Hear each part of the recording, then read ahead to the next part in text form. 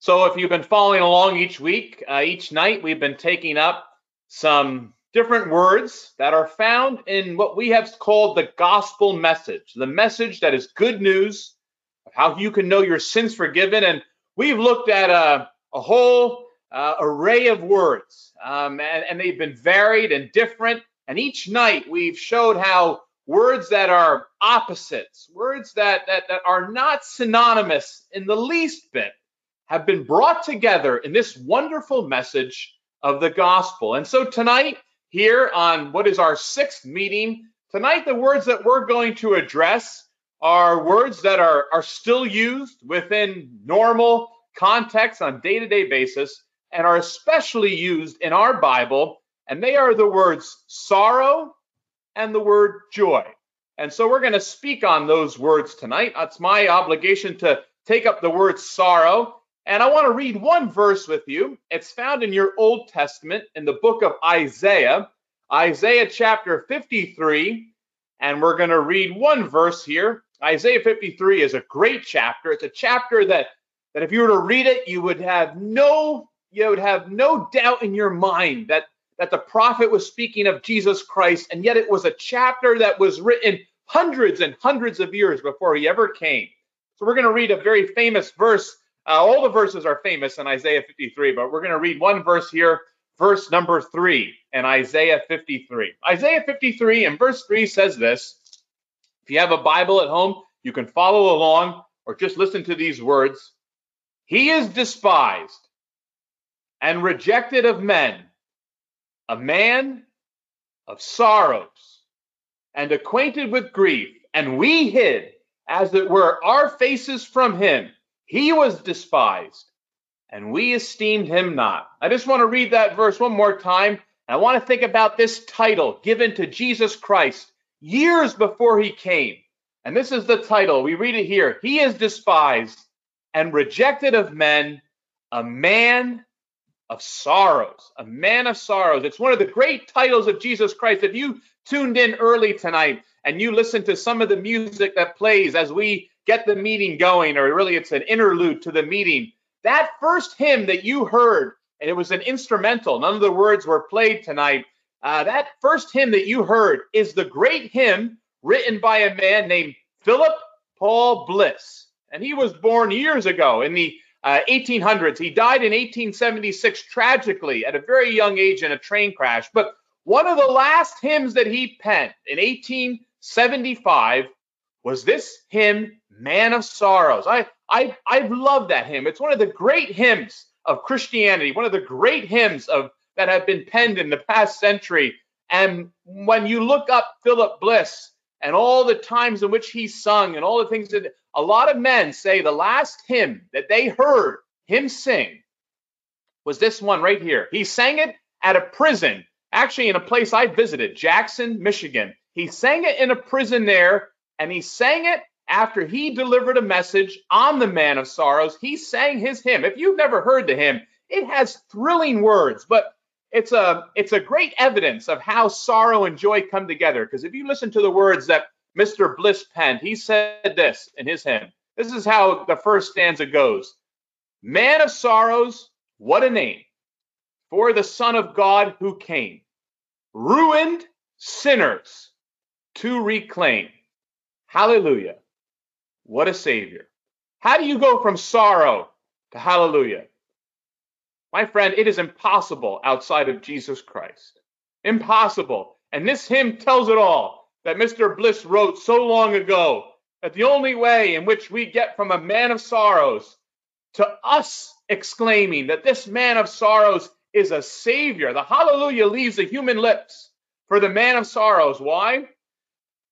Because his sorrow was to take our place at Calvary and die for us. I want to speak on this title, and I want to speak on the sorrow of Christ tonight, and hopefully be able to tell you something of the good news of the gospel and how you can know that this man's sorrow is your salvation, that what this man went through, he went through in order to save your soul. You need nothing more than Christ and him crucified, and that is enough to save you, to give you meaning in life, to give you purpose, is found in this man of sorrows. This hymn and these verses, they line up. You listen to the hymn later on, and you'll see how Mr. Bliss, he took all these thoughts that come from Isaiah 53. But we read here about a man of sorrows. He was despised and rejected. He was acquainted with grief. His only acquaintance, we could say, on earth was grief. And such a sorrowful title to give to this man, Jesus Christ. You know, it was given to him hundreds of years, like I said, before he ever came. But you know, when you look through your Bible, you want to know what is amazing? A lot of people would agree the greatest sorrow in life is to lose a loved one. I don't know of a greater sorrow that the human soul can go through than to lose someone you love, especially if it's before you expected them to go. Even when they are older, it is still a tragic and a great sorrow to lose someone you love. And yet when we see Jesus Christ, who gave his life, you know that when you read through your New Testament, there is not a single writer in your New Testament who reflects on the death of Christ with sorrow. Just the opposite. Just the opposite.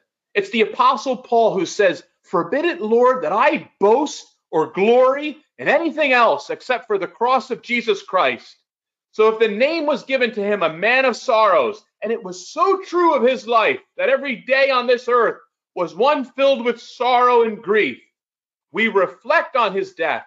We reflect on his life, and we think anything but sorrow. We think of joy. And you might ask me, how is that possible? How can that be so? I want to speak on that tonight because in our own lives, it seems that we can't be bothered. For the most part, we would have to agree as citizens and as neighbors and as family members, it is difficult to be bothered with other people's sorrows. We almost would say we have enough of our own. There's enough sorrow to fill today. We can't be bothered with other people's sorrows.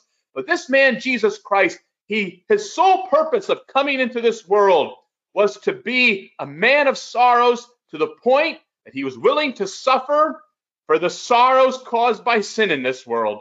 He was willing to suffer for you and for me. And I want to take a look at him tonight, this man, Jesus Christ, because in the last 24 hours of his life, we believe he lived a life of almost 33, 34 years in this world. But it wasn't until the last day of his life that he mentioned, as we have recorded in our Bible, wasn't until his last 24 hours that he mentioned his sorrow and he mentioned your sorrow. It was in that last 24-hour period that he mentioned his own and he mentioned yours. And in both cases, we have this tremendous truth of sorrow being turned into joy. Matt's going to speak on joy, but I want to focus on these two thoughts tonight of sorrow from the man of sorrows, Jesus Christ.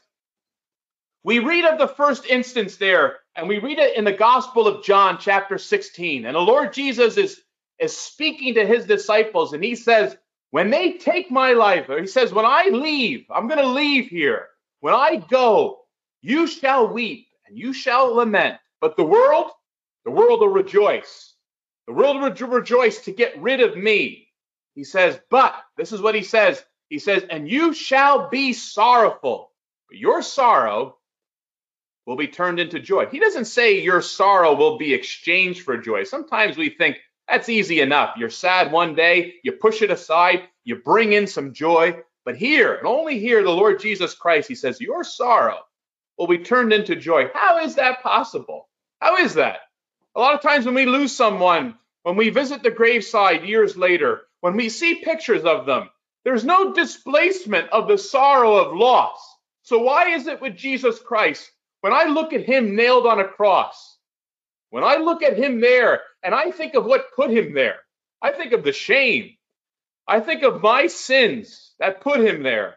I think of a world, and we must admit that those are the darkest 6 hours of this world's history, were those hours from 9 a.m. until 3 p.m. on a Friday afternoon in April, when we crucified our Creator. Those are the world's darkest 6 hours of everything that this world has done that is despicable. Never did we sink to such a depth as when we hung the one who hung the world on nothing, when we hung him on a cross.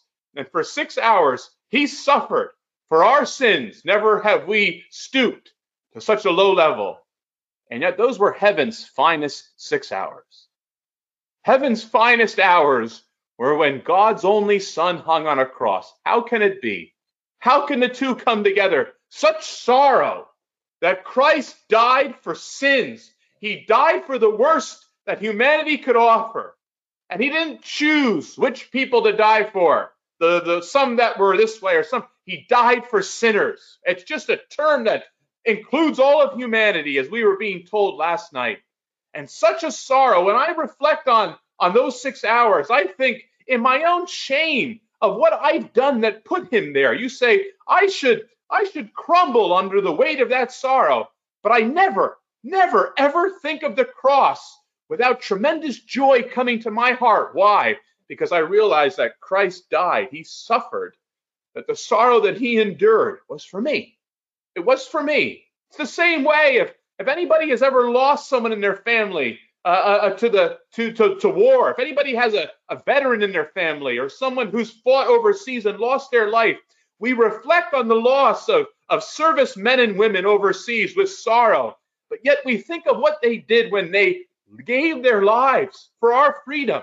And here is the ultimate exchange, the ultimate substitute. When the man of sorrows suffered for this sinner, I say I can't reflect on it with sorrow. I reflect on it with joy, because it was my sins that put him there. But it was that man, Jesus Christ, the man of sorrows, that suffered for me. And so when he says, and he could say it again, your sorrow will be turned into joy. You might ask, how in the world can that happen? Well, because my sins are awful. All that I've done, never would I want anybody to know of them. But you see, it's my sins that qualify me for this salvation. My sins put me in a category that is despicable, the ungodly, sinners, those who are wretched. But they put me in a category for whom Christ died. And so my sorrow is turned into joy. I think of the other time in which the Lord Jesus used these words, and we read of them in the Gospel of Matthew 26. We read about him in a garden of Gethsemane. It's hours before he's going to be tried. And it's just minutes before they come, where Judas comes into that garden to take him away. And we hear him saying these words. He says, now is my soul exceedingly sorrowful. He says those words, even unto death. He had such sorrow in himself that it could have crushed a man had it been a normal man. But in the Son of God, he says, even unto death. And then he has these tremendous words. He says to his Father above, he refers to all the sins that he was going to bear as a cup. He says, if there's any other way for this cup to be taken care of, please take it away. But if this is the way salvation will be made, he says, not what I want, but what you want. Not my will, but yours be done. It's a beautiful display of what the Son of God voluntarily did when he says, not what I want, but what the Father wants. He talked about his own sorrow. He thought of the sin. You know, we often remark about sin. It doesn't even affect us so much anymore. Some people would even come to say, I didn't even know that was wrong. I didn't know it was wrong to do that. I didn't know it was wrong to say that. We've become so callous to it. We often say, don't ask a fish what water feels like. Don't ask a human being what sin feels like. But to ask the Son of God, he was one who was perfect, sinless. He never thought a sin, never did a sin. He never had anything leave his mouth that was sinful. You say he was perfect. He was holy. If anyone was ever going to know what sin felt like, it was him. And there, he felt its weight. He could feel what it was going to do. It was going to crush him at Calvary. And yet his words were this, not my will, but yours be done, because he got so much delight in doing what his Father wanted. And that's the message of the gospel, of a man here, Jesus Christ, and his sole desire was to please his Father. The joy, the Bible tells them, that was set before him. What was that joy? That joy was seeing you reconciled to the Father, seeing you saved. That was the joy set before him. He endured this sorrow. And so just there in his last day, his last 24 hours, he spoke about your sorrow. Maybe you have sorrows no one knows about. Maybe you think you'll die with those sorrows. There's nothing that could take them from your soul. A lot of people have sadness that they can never get rid of. And I don't necessarily have answers for all that tonight. But I can tell you this, if you've ever had any anguish or sorrow over the sins that you have in your life, if you have any sorrow about the wrongs that you've committed, about the way we are, that sorrow can be turned into joy if you recognize that Christ died for sinners, that Christ took your place at Calvary. That sorrow, my friend, can be done away with. It can be turned to joy in an instant when you realize all the wrongs that we've done were placed on Jesus Christ when he died for us. And if you have any notion, you think, did he really want to do it? Is this someone I can trust? We see that second time he used it. And he could say he had a soul that was sorrowful beyond any other man's sorrow. And yet he was willing to bear that. He was willing to die in my place. Why? Because of the joy that he found in taking the place of sinners and doing what the Father wanted. And so tonight, in this gospel message, I would ask you of a joy that you could have in knowing your sins forgiven, of a joy that heaven has in seeing sinners brought to Christ the Savior. And as you continue to listen to Matt speak, realize this tonight. Sorrow is something that every human being experiences in this world. There is not an individual on this globe that has not, in one way or another, experienced sorrow. That is true. That's undeniable. But recognize this, Jesus Christ was a man of sorrows, acquainted with grief. It was said about his life before he ever came. He was a man of sorrows. And you might ask the question, what a title for a man to come. But reflect on this, that the one who was a man of sorrows, he's the man of Calvary. That sorrow was never greater than at Calvary, but neither was joy. And you can know the joy of sins forgiven by placing your trust in him. Continue to listen to Matt as he tells us about the joy that we can know in our sins being forgiven, a joy that Christ can give through the finished work of Calvary. Thanks, Dave. We're going to read just 2 verses tonight. First one is in 1 Peter chapter 1. Thanks for being on the call with us this evening. 1 Peter in chapter 1 in verse 7 through 9. But I'm going to sort of break in here. And it says these words, "That the trial of your faith being much more precious than of gold that perisheth, though it be tried with fire, might be found unto praise and honor and glory at the appearing of Jesus Christ." If you're listening on the call, this might sound perhaps confusing. It's okay. I'm going to get to a word that's on my heart tonight. "Whom having not seen ye love, in whom though now ye not see, or ye see him not, yet believing ye receive, or ye rejoice with joy unspeakable." Okay, pay attention to those words. "Ye rejoice with joy unspeakable and full of glory, receiving the end of your faith, even the salvation of your souls," or the assurance of salvation through faith. And the other reading is just in the book of Hebrews chapter 12 and verse 1 and 2. David mentioned this verse in scripture in his preaching tonight. Verse 2 reads this as he's speaking about the power of hope in Christ and really running a race. Verse 2 says, "Looking unto Jesus, the author and finisher of our faith, who for the joy," that word joy is what we're going to speak about tonight, "that was set before him endured the cross, despising the shame, and is set down at the right hand of the throne of God." And that's all we're going to read this evening. Why is it, or how is it, that believers, if you know a believer, someone who's come to trust Christ, someone who tells you that they're saved, or they've been born again, or they have a relationship with Christ, how can they rejoice with joy that's inexpressible? Very strong language there.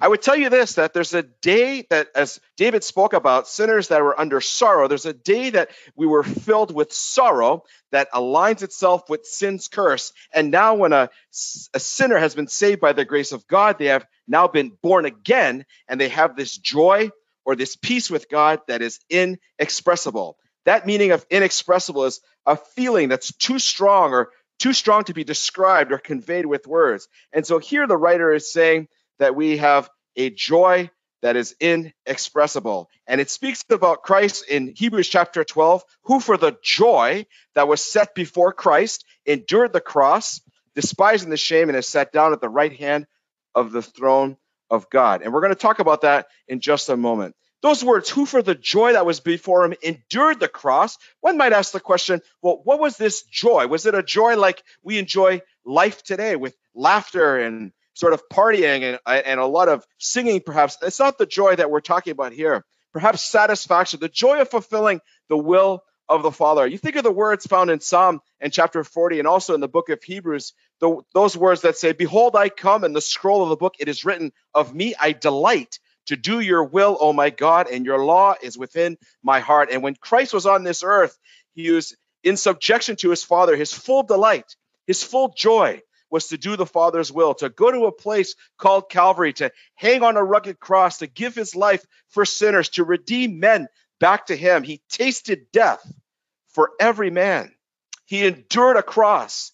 He despised the shame of a graceful death on the cross. He ever appears in the presence of God for believers and continues his exhibition of himself as our sacrifice and his intercession as our mediator. God's word says, for there is one God and one mediator between God and man, the man Christ Jesus. It never can in any sense be said of Jesus that he endured the cross in a prospect of gaining an everlasting glory when he had the fullness of that glory with the Father before the world began. You ask me, well, where do you see that? Well, John chapter 17 and verse 5 says these words, and now, O Father, glorify me together with yourself, with the glory which I had with you before the world was. In the beginning was the Word was with God, and the Word was God. And it was from the full knowledge of the joy that would flow out of his victory on the cross that Christ endured the cross. He despised the shame, and he sat down at the right hand of the Majesty on high. That joy that's set before him was the joy of reversing, if we can use those words and just sort of let your mind flow at this for a moment. The joy of reversing at last, for once in time and all of eternity, the tragic defeat of humanity in the paradise Garden of Eden. God had created man, Adam and Eve, and there they are in the garden, and they were to touch everything except one thing. And then the Bible teaches that as they sinned, as they broke the commandment from God, they are found naked. And God comes into the garden and God says, Adam, where are you today? The Bible teaches this when we look at the fall of man in the garden. Wherefore, as by one man sin entered, and death by sin, so that death passed upon all men, for that all have sinned. Christ was filled with joy because he would provide salvation to fallen man. That fallen man, thousands of years ago, is the same fallen man today on the call. If you've never come to understand who Christ is and why he came, I would tell you today, dear friend, with eyes of faith, look to a cross, because God provided a sacrifice on that cross that would take away your sins in the past, your sins today, and your sins forever. Jesus says, their sins and their iniquities I will remember no more. The joy of knowing that Satan's purpose of destroying man had been foiled. The joy of bringing many sons into glory. That's what Hebrews chapter 2 and verse chapter 2 and verse 10 tells us. The joy of taking the drunkard, the joy of taking the liar, the joy of taking the thief, taking the immoral, taking the impure, taking the unholy, taking the unrighteous, taking the wicked, taking the self-righteous, taking the sinner. The joy of taking that person and bringing them into, making them into a son of glory, all through a cross. It's what motivated Christ. It's what drove Christ. And he went to a cross for the joy that was set before him. 1 Corinthians chapter 1 says these words. And if I have a night, one of these nights, I'll take up this verse. In verse 18, for the preaching of the cross is to them that perish foolishness, but unto us which are saved, it is the power of God unto salvation. There are individuals on this call. You're saved. You're on your way to heaven, not because of any work that you've done to earn yourself to heaven. You're saved simply through faith in Christ, and you've accepted the grace that God provides in the gift of his eternal Son. Christ had the joy of the saved entering heaven as he realizes that if there's a sacrifice for sins once and forever, a sinless sacrifice, the Godhead dying for the creation, the Creator dying for the creation, there's the joy of the saved entering heaven. Dave mentioned those words tonight. Joy of the presence of angels over one soul repenting, with songs of everlasting joys upon their heads. Isaiah chapter 35 and verse 10 says. The joy of the herald angels, tidings of great joy to all people. That's another word we find joy in Scripture. No greater message has ever hit earth than the message that Christ Jesus came into the world to save sinners. For the joy that was before him, he endured the cross, despising the shame, and is sat down at the right hand of the Majesty on high. He died, he was buried, and he rose again to set you free, to give you eternal life. Such marvelous joy that in truth, the writer is saying, no vocabulary across the world, if you took every poet and every scribe, no vocabulary could describe this joy. No rhetoric could suggest it, or finite mind could fully conceive it. It's placed in the balances of consideration and weighed against the epic sufferings of our Lord Jesus Christ, who passed through that unspeakable joy, overwhelmingly prevailed. It's precisely this type of weighing one thing against another that Paul's writing here in 2 Corinthians chapter 4. He's saying, for our light affliction, which is in the moment, believers, work is for us and more exceedingly an eternal weight of glory. For this joy. Rick Warren said these words speaking about joy. He said, joy is the settled assurance that God is in control of all the details of my life. The quiet confidence that ultimately everything is going to be all right.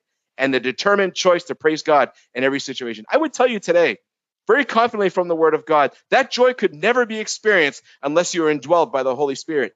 And that comes from being born from above. There was a day when we were born in our sins. It's your birthday, my birthday as well. But there's a day that someone, an individual, a sinner, has to be born from above. It's a day when they place their faith and trust in Jesus Christ for all of eternity. Patheos describes it as this: joy isn't like happiness we experience perhaps on this earth, but it's based upon happenings or whether things are going well or not. No, joy remains amidst the suffering.